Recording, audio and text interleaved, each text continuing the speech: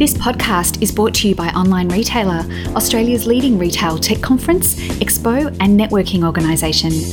Recorded at the Online Retailer Conference in 2016, here we chat with world-class digital leaders to bring you industry insights, practical examples and actionable ideas from our incredible community of retail renegades, marketing masters and creative entrepreneurs who all want to do retail business big.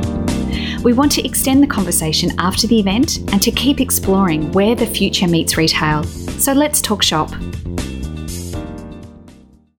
Hi and welcome to the Online Retailer podcast. I'm Kylie Lewis, and in this episode we are joined by Justin Dry, the co-founder and joint CEO of Vinomofo. So welcome, Justin. Thank you for having me, Kylie. Absolute pleasure. Now, Justin, what I'd love to do to get started is to have a little bit of a chat about what you do on a day-to-day basis, a little bit about maybe what Vinomofo is for those in our audience that may not know. I don't know how anybody wouldn't, but just in case, we'll cover off for those three people that might not know, and how you got to get into Vinomofo from the very beginning. Okay, cool. So Vinomofo is an online wine retailer. It's based around the core proposition of curation, around curating a list of wines, super focused wines, and that gives us the second part of the proposition, which is value, because we have super focus. It means we can go deeper than anyone else can in the country, so we can we've got buying power over anyone. So that provides a value proposition. And then the third big piece is the culture around our business. It's been extremely strong and powerful, and we're all about kind of democratizing wine and getting rid of the bow ties and BS and the intimidation factor around this industry and this amazing product. That's Vinomofo. The other question was what I do on a day-to-day basis. Not a lot. No joking, we work really hard. I'm in a lot of meetings these days. I spend a lot of time with our team trying to help guide them through based on the experiences that Andre and I have had over our journey, and trying to impart as much knowledge as we possibly can. Is Andre the other co-founder? Yes, Andre's my co-founder, and he's also my brother-in-law. Okay. So he married my sister. They met first, so it's not that awkward, like best friend starts dating the sister type thing. But so he's my brother-in-law and business partner, and so what was I going to say? So we launched like Vinomofo in 2011, and before that we had 4 or 5 years of business together in kind of similar kind of tech wine space. It was about 3 or 4 pivots, to use a cliched term in the startup world, to get to Vinomofo, but we learned a lot along those like different pivots and different businesses, and all within that similar space, which means we were kind of getting great experience learning from all the mistakes that we've made, and we made a lot of them. But the other good thing that we were doing along that journey was we were building relationships with the industry and the media and our future mofos. So it wasn't all bad. It was all leading up to Vinomofo. So I think on a day-to-day we try and kind of using that experience that we've had, impart that to as many people on our team as possible. That and meetings is probably where I spend most of my time. And also I do a little bit of this, like I spend a little bit of time talking to media and trying to spread the message of Vinomofo as far and wide as possible. And actually more recently we're doing a lot of travel, because we're launching Vinomofo. We've just launched it in New Zealand. We're about to launch it in Singapore, and then the next markets like US, and then the UK, and then Hong Kong and China, and that's all in the next kind of 12 months. Right, so you're going to be on a lot of planes. We are on a lot of planes already, and it's not going to get any better. Yeah, right. So global expansion, it's happening. Yeah, absolutely. We did the first one last month, and it was just amazing, and it really worked. We're doing it in a very different way. We're originally going to do it in like all into one market. We build teams, spend millions of dollars, and then try and build it over a couple of years. The challenge with that one was we were only going to be able to do one market at a time financially, and also energy and resources. So, especially like a market like China, which was the one we picked because it's the right time for China for this type of proposition, in our opinion anyway. And but we might be 2 years down the track and then realize that, it's not really working. And then it will take us until like we're 100 to get to the rest of the world. So we kind of changed it around a bit, and we did this light version of Vinomofo based on what we have on site are like lots of events, like 70 wines for sale for 2 days, and it all sells out. Like pop-ups? Like pop-ups, like an online pop-up. Yeah. And so... An online version of a pop-up. Exactly. Right. And so we do that all the time anyway. And so we thought that's kind of summarizes and gives the best idea of what Vinomofo really is to people. Amazing wines at amazing discounts, and for a very limited time, and it all sells out. So that's like, that experience kind of really does sum up, alongside of the culture and the tone, does sum up what Vinomofo is. So we thought if we can do that in each market and test and see how it goes, and then follow traction. So we'd send a couple of containers over to each market, we'd do a countdown page, we'd promote it through PR and social, and through our existing audience who had friends over there, like referral. And we launched in New Zealand last month, and it just went nuts. And so we've got a second sale, and we're opening up the full site in another month, because we saw the traction immediately. So that's really exciting. And so we're going to do another online pop-up in Singapore next month, and then follow with US, UK, Hong Kong and China. So it's a really exciting time. So will you just follow the greatest traction that comes out of those markets? Is it like a testing? It's a testing thing, but we, New Zealand's probably one of the smaller markets we're looking at. Excuse me. But that's even shown enough traction instantly to justify the full site. So we'll probably be following with a team pretty soon. The full site just means we've got to dedicate resources to creative, the deals, the buying and all that kind of stuff. But it's already got to that point where it's justifying that. The next point is teams on the ground. And I don't think it'll be too long before that's there anyway, with the current growth rates of each of that market. It's just going phenomenally. So hopefully that happens in all the other markets that we test, and we're on a winner. Fantastic. So one of the things that you mentioned, the curation aspect of the wine, and having learned from the 3 or 4 other startup goes that you had at it with Andre, and the value that you can offer. So in terms of pricing for the quality of the wine. So how did you manage? What were the biggest lessons that you took from the things that didn't work into making Vinomofo stick? Okay, I think one of the lessons we definitely learned was we were coming at business from our side of the equation as opposed to the customer, which seems ridiculous for someone who's got any experience in business, but that's what we did. And then I think as we kind of pivoted and did change different models, and we started realizing that you really, you've really got to do something that works for the customer. It seems so simple. But you get into that trap because you are the customer as well. Like you're thinking also, well, what would I like? Exactly. And I mean, we did build it. I mean, having said that though, we also did build Vinomofo for us. It's our type of audience, it's our type of product, it's our type of tone. So we really did keep a lot of us in it. But it was more just, we liked the idea of some of the businesses that we got into previously, like Quaff, which was the original one that we did together, which was in like 2006, 2007. That was like Facebook for wine, like a social site, and had like customer reviews, and occasionally they'd have some pretty average pricing on some deals because we didn't have buying power and we went really broad. So there's a couple of lessons in that. One, we niched the hell out of something, and so there was no audience. There was an audience, but it was small, so you couldn't work with advertising, and so that original business model sucked.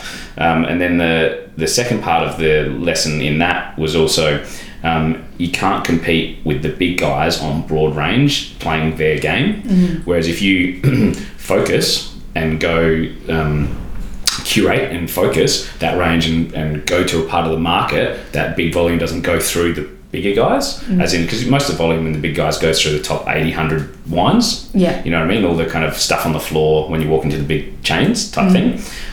Whereas if you go to premium to super premium wines, which was the wines that we love anyway, not a heap of volume goes through there because there's like, 20% of the volume from the big guys going across like 30,000 SKUs or whatever they've got. Whereas if we go in and focus on 200, we can go super deep on those ones because they're the only ones we're selling. So that's that value proposition thing. And I think that lesson came from us trying to be everything to everyone and realizing we're going to lose because the big guys have got more money for this and they can buy more than us. So we needed to kind of super focus. So that was one of the other lessons, I think. So what were you doing before you were with Andre in all of these startups? I was like the young entrepreneur dude, like, you know, not so much like the salesy guy. I was the guy that was wanting to create stuff. And from a really young age, like I was knocking on neighbours' doors trying to mow their lawns and wash their cars and build up a business that way when I was like 12 or something. And I actually did all right. I got a good run and I employed my first person when I was like 12 and it was my cousin,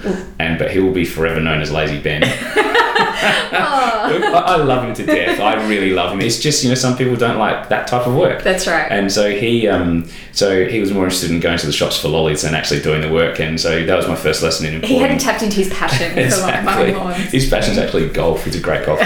But it was my first lesson in employing good people. You know, the right people, because bad people can ruin your business. But no, I love him to death. And then next I was selling Christmas trees on the corner at like service stations. Before service stations were doing that, and I found out the other day, which was really cool. I was reading about Richard Branson, which, you know, is, you know, hero of most entrepreneurs, but he actually sold Christmas trees when he was young too, and I had no idea. And I did the same thing. I'm like, meant to be. It's us. I'm the next Richard. You're on the right track. I'm already way behind, so I'm stuffed anyway. But no, it was cool that he sold Christmas trees as well. And then I studied.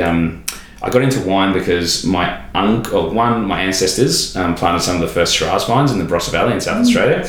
They're like it's in the blood. Yeah, so it's in my DNA. I didn't know that until much later, but yeah, apparently it's in my DNA. And then my uncle Peter was a viticulturist, and like he used to teach at uni, and he wrote a lot of the textbooks. So he's like, I've got another uncle in it as well. But so there was a family connection, and at Christmas times he'd try and get me to do like blind tasting. Yeah. Like when I was 15, before I even drank wine, you know, before you're supposed to drink anything, but before I drank wine, he'd be like, I want you to pick my vintage, region, and variety of these 5 wines. I'd be like, Uncle Peter, I don't even drink wine. How the hell? He's like, I'm going to guide you through what different varieties smell and taste like. You didn't stand a chance. No, I didn't stand a chance whatsoever. No, definitely not. And eventually I just fell in love with it, and so I studied at a uni. Okay. I studied wine at uni. It's a thing. Yeah. And then I went and worked in the wine industry for a few years, holding tastings for people and working like vintages where you go and, you know, kind of make the wine. And then after that, I realised that maybe it was a passion as compared to a profession, and so I went and tried other stuff. I studied financial markets and became a stockbroker. For a few years, right in the tech boom, which was awesome. Lost all my money in the crash. And then what else did I do? Got into some property, which is okay. It was good actually. And then I sold everything and went overseas, and that's when I discovered Facebook, which then turned into Quaff, the idea of Quaff. Yeah, fantastic. Wow, okay, so I'm glad we covered that off. The third thing that you mentioned at the beginning, so we talked about curation as the value proposition, the price as a value proposition. The third one was culture. And when you are growing, when you're a fast-growing business that have got lots of ambition and you need people on board to get done what you need to get done, it's the culture piece that's really going to be the piece that makes that happen or not. So can you talk to me a little bit about that, because it's already come up several times and you've spoken about. So humans are hard. Human beings are really, really hard. No, we started with 2 people in a garage. We've now got 140 people. In a bigger garage. In a much bigger garage. And we're just about to run our own warehousing, which is going to bring another 20 or whatever people on. And we're launching, obviously, as we said before, globally. So there's lots more people coming. So we're growing really, really fast. And we've had these really interesting stages along the journey. You know, like when you're 2 people in a garage, you are the culture. When you're like 2 of 10, you're 20%, and you're still in the same room. You can hear what's going on. You can influence. Then you get to the 30, and it starts getting a little bit like conversations happening a little bit over there, and you have less influence. And then you get to 100, and, you know, forget it. Like you don't control it just by sitting there and leading within that space.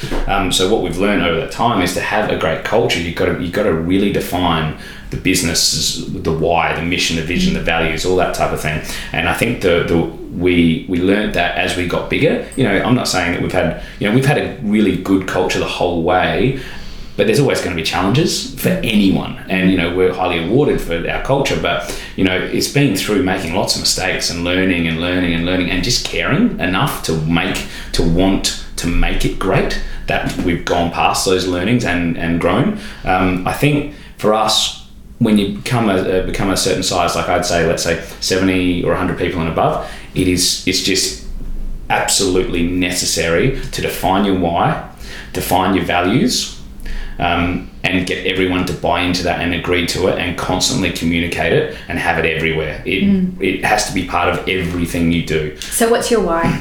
Our why is we want everyone to experience good wine, we want to do some good for the world, and we want to have fun. That's our why. So we had this bucket of ideas of what our why was, but we wanted to really define it down to a really kind of tight thing. And so, we want everyone to be able to experience good wine. That's about democratizing wine. It's about everyone being,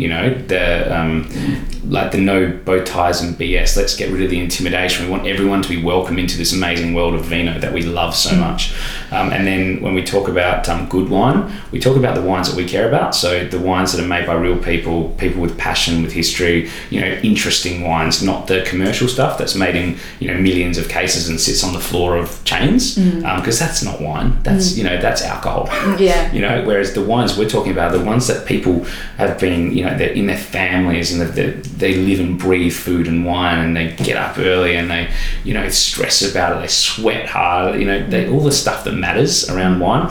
And so around anything, really. Yeah, exactly, around anything. And so they're the types of wine. So democratizing really good wine, that's kind of our thing. And then to do some good for the world is, I think, once you have the ability to be able to give back to the world, you have a responsibility to do that. If you're in a position to be able to help, I think you should. So we launched Wine for Good, which is like it's basically under our Mofo causes, and it's basically we look after 5 different causes. Different charities within those change, but the causes don't. So animal welfare is one, for example. So we've been supporting a lot of kind of foster care programs, and we're the first business to have it in the workplace, which is cool. And mental health, and lots of others. But it's all about us giving back with time, money, resources. We just slept on the streets for the CEO stuff. We try and get as many people within our teams to help as well, because I think it's a human need to be able to kind of grow and give back. And I think if you can provide that in your workplace, it's really powerful, because people are needing it and looking for it. So if you don't give it to them they're going to try and need to find it elsewhere. So if we can give them the opportunity and they appreciate that, it's a really powerful thing for a culture. And also, last thing, have fun. Yeah, fun. Andre and I, we're really big believers in having fun, and I think it's contagious. And when I always think about who are the people that you want to hang out with, is it the negative, depressing, whatever, or is it the really happy fun guy? It's what we all want to. We're all drawn to this. And so I think if you can bring fun into the workplace, it's really powerful for the team. And so we try and bring it into everything we do. Andre and I are always made to look like idiots in the name of making it fun for everyone. And I think it's really powerful. Yeah, right. So then in terms of those 3 things then, so we were talking about having fun, about giving back, the social good piece, about making sure that everyone feels connected into a culture that is doing something that's higher purpose, and that they've got a role to play in that. So what other things contribute to the culture of Vinomofo? I think in the sense of the team, I think it's who you're hiring. It's the people you're bringing in. It's so important. So we've made heaps of mistakes over the time, as anyone has in business, but I think we've just got better at recognising early, and also making it harder to get in. So how do you do that? Oh man, it's so much harder than it used to be. So before we'd go, hey, he seems like a nice guy, she seems like a nice girl, hired, go. Yeah. And it would be like, that's what we were doing, because we were growing and we were like, everyone's lovely. Yeah. And then eventually we started seeing a couple of issues pop up, and how people were relating to other people, and the vibe they were bringing in, and whether or not they were aligned with our values. And so issues started popping up, and that's as you grow. And I was saying about getting to that 70, 100, and you need to really identify what your values are, and then align your hires with those, because if people aren't aligned, they need to, How do you find out if they're aligned when you go through an interview process? Well, we've got like different stages through the interview process. First, we'll set them challenges before they even get an opportunity to apply for the job. As far as, there's hidden questions. There's just because, when you put a job up on Seek or wherever else, you get like 1,000 bloody resumes in, and none of them have read anything about it, and it's just like there's one way for us to weed out all those people is to put a few hidden questions within, and we know if they haven't done that, just get rid of them straight away and don't even look at it. So that gets rid of a whole lot of people. The next bit is we generally get people to do videos, so we can see what they're like and also how proactive they are, because doing a video, one, is scary for a lot of people, and two, it's hard. It takes some effort. It takes some effort. So are they willing to step up, which is one of our values, and do this work? And we ask them things about what their passions are outside of work piece, just to see. I want to see their eyes light up. You know what I mean? Like, because it tells a lot. You can tell a lot about a person by seeing their eyes light up about the passion, and it could be anything. I don't care. It could be knitting, but if their eyes light up, that's cool. That's a really good sign. And then we have like different stages. So one is with the team leads that they'll be working with in the chosen job, and then the next one's with our head of culture, Mikey, and he does a real cultural piece around like how they fit within. There's strengths-based tests. There's all sorts of kind of different things that we do to work out how aligned they are. And then if they make it there through those two and all the other preamble stuff, they'll meet Andre and I.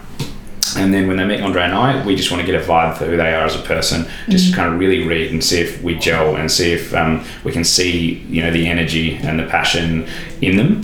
And then once that's all done, they come to one of our kind of social events and just see them in a more relaxed place and just see if they fit. So it's pretty like long process now. It used to be, hi, how you going? Done. But it really does help. And I think people, I've chatted to friends about this in the same kind of space before. It's like, what's more important, hiring or firing? And I think hiring is, because that's your opportunity to get it right. And I think firing is just as important, almost as important, if you recognise that it was a bad decision, to do it as quickly as you possibly can, because one bad seed, and I've seen it happen in so many businesses, including ours, over the journey, one bad seed can just grow like a cancer and ruin whole teams and eventually the company. So I think it's really important to put all that energy and effort into getting the right people, and then even if you've gone through that and you think you've got it, and then you start seeing signs, it's like straight away you've got to deal with that radical candor, have the open conversation honestly from the heart, but deal with it straight away. It's that hire slow, fire fast kind of idea. And it's the challenge is with fast growth companies. If you hire slow, you're gonna slow down the progress of the company. So it's like you got to hire as slowly as you can to not hamper the business. Do you know what I mean? It's getting that balance right and knowing what that number is. Because we've gone through phases where we've gone like, oh, we need 20 people, and hired them, and then realised that 7 of them just didn't fit. And we've had to deal with that straight away. And I would much prefer to put the extra 2 or 3 weeks, which we had to then put into fixing it, into the hiring process. And that's what we've kind of learned. So lesson learned, right? Exactly. We've learned like a million lessons over this journey. We've made like every mistake you could possibly make, I think. Well, thank you for sharing those with us, so that we can learn from that. But it is a challenge when you are growing fast, and you want to grow sustainably. You don't want to necessarily burn out the good people that you have, but you need to take the time to find the right people to come on board. It's a challenge for businesses like yours. So, absolutely. Yes. Do you have any shortcuts to kind of recruiting? Do you use a referral program within your employee base, or? It's an interesting thing, this one, because we do, especially for certain types of roles. We do. There is like our team are incentivized to bring in good people. So if they do bring in good people that they know, there is a reward for that. And that's obviously they have to be good people and they have to stick around. but there is an incentive. And what we've also found, which is really powerful, is we've got quite a big kind of social presence and community. Like we've got lots of lots of people on Facebook and Twitter and those types of things. And obviously we're very we communicate a lot with our audience through EDMs and through obviously other social channels as well. But I think because we give such a good sense of what happens behind the scenes and who we are and what we stand for, we don't apologise for anything. We are who we are, and there's lots of video and written content that tells that story. Because of that, a lot of our people actually come from our audience and they already know who we are and what we expect and are aligned with us. Do you know what I mean? So totally. a lot of our new hires actually come from our community. Fantastic. Yeah, that's great. And so any other tips for growing your business? You're right in the midst now of taking that big leap to globalise. What are some of the some of the other things that are on your mind in between meetings and travel? I think it was a really good lesson that I learned from our days, because we sold part of our company at Catch of the Day and then bought it back a year later. In like 2012 and 2013 was about the time. And, they're this hugely successful company, turning over hundreds of millions of dollars, and they've got a couple of million customers. It's a success. And so when we sold a percentage of the company and we sat down with them, I said, you spend very little money on marketing, and yet you've got 2 million customers, and you're turning over hundreds of millions of dollars. Like, how? And so, wait for it. Here's the secret sauce. Drum roll. Said, always get a really good product at a really good price. And I was like, oh, you're kidding me. Is that it? Yeah. But you know what? As the years have gone by and I've learned more and more, I realise how powerful that actually is. If you get your product so good that people are telling their friends about you, referrals are our biggest source of new customers. And if you focus on the product and get it so good in every way, shape or form, like the website, the product you're selling, the product, the offering that you're giving to your customers, if you spend so much time getting that right, everything's easier. Everything. Customer service is easier, but particularly marketing, the expense, the marketing expense becomes much lower, because less are going out the back end, because you're not bringing them into a less than ideal product. Do you know what I mean? Yeah. And so I think that's one of the things learned recently. I think it's really important to be human. And I know this is this is one of those kind of startup cliche things going around at the moment a little bit now, but it's so true. It's like not being the corporate voice and being human about it and connecting in a human way, because it seems ridiculous to me when people say, oh, it's not personal, it's business. That whole thing, and you're like, what? It's certainly personal for the guy at the other end of that phone call. You know what I mean? Like, how dare you? Yeah. They're humans. And there's been a great book written by a woman called Anne Kramer, and it's called It's All Personal. Yeah, cool. Awesome. I'll read it. Yeah. Because it's so true. It is so true. And people can't get away with it anymore. Yeah. You just can't. And if you're a decent person, you don't want to. You know what I mean? It's no longer business. It is all personal, and I think that's a great title for a book. Yeah. But as far as other growth going,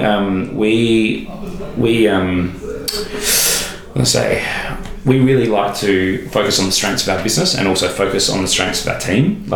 We do this. Have you ever heard of Strengths Finder? Yeah, absolutely. So good. Yeah. So what we do is we get everyone to do that within our workplace and find out what they're good at, and then we build teams around that. Amazing. Yeah. So we go all right, so that person's great at this part, like project management. This person's great at this, analytical. This person's great at strategy. Yeah. And we actually build teams around that. Yeah. We're starting to, and it's really, really powerful, because when Andre and I did it to find out our strengths, it really changed our understanding of ourselves. It was life-changing. Absolutely. It's amazing. And you didn't feel guilty about stuff you were bad at anymore. Hallelujah. Yeah. And you're like, I can let that shit go. But, so I think that's really important. And I think that flows into the way a business runs as well. We were never going to win against the big guys going broad range. What are our strengths? We're fast, we're agile, we care more, we're more human, we've got the relationships with the small to medium-sized producers that we really care about and they're making great wines. That was our strengths. So if we could focus our business around those, we could win against anyone. Do you know what I mean? So I think it's focusing on the strengths within the team and externally, I think is really powerful. Yeah, working to your strengths. Yeah, and leveraging those. Exactly. Yeah, fantastic. Well, thanks so much for having a chat with us today. Lots of great insights there. Good luck with the expansion. Thank you. And staying true to who you are and having good people and being human in the middle of all of that. Interesting times ahead. Yeah, absolutely. Thank you so much for having us. Oh, that's our pleasure. And we'll keep in touch. Thanks. Thanks for listening. If you've loved what you've heard today, make sure you're subscribed at onlineretailer.com.au to be the first to know about Australia's best e-commerce events.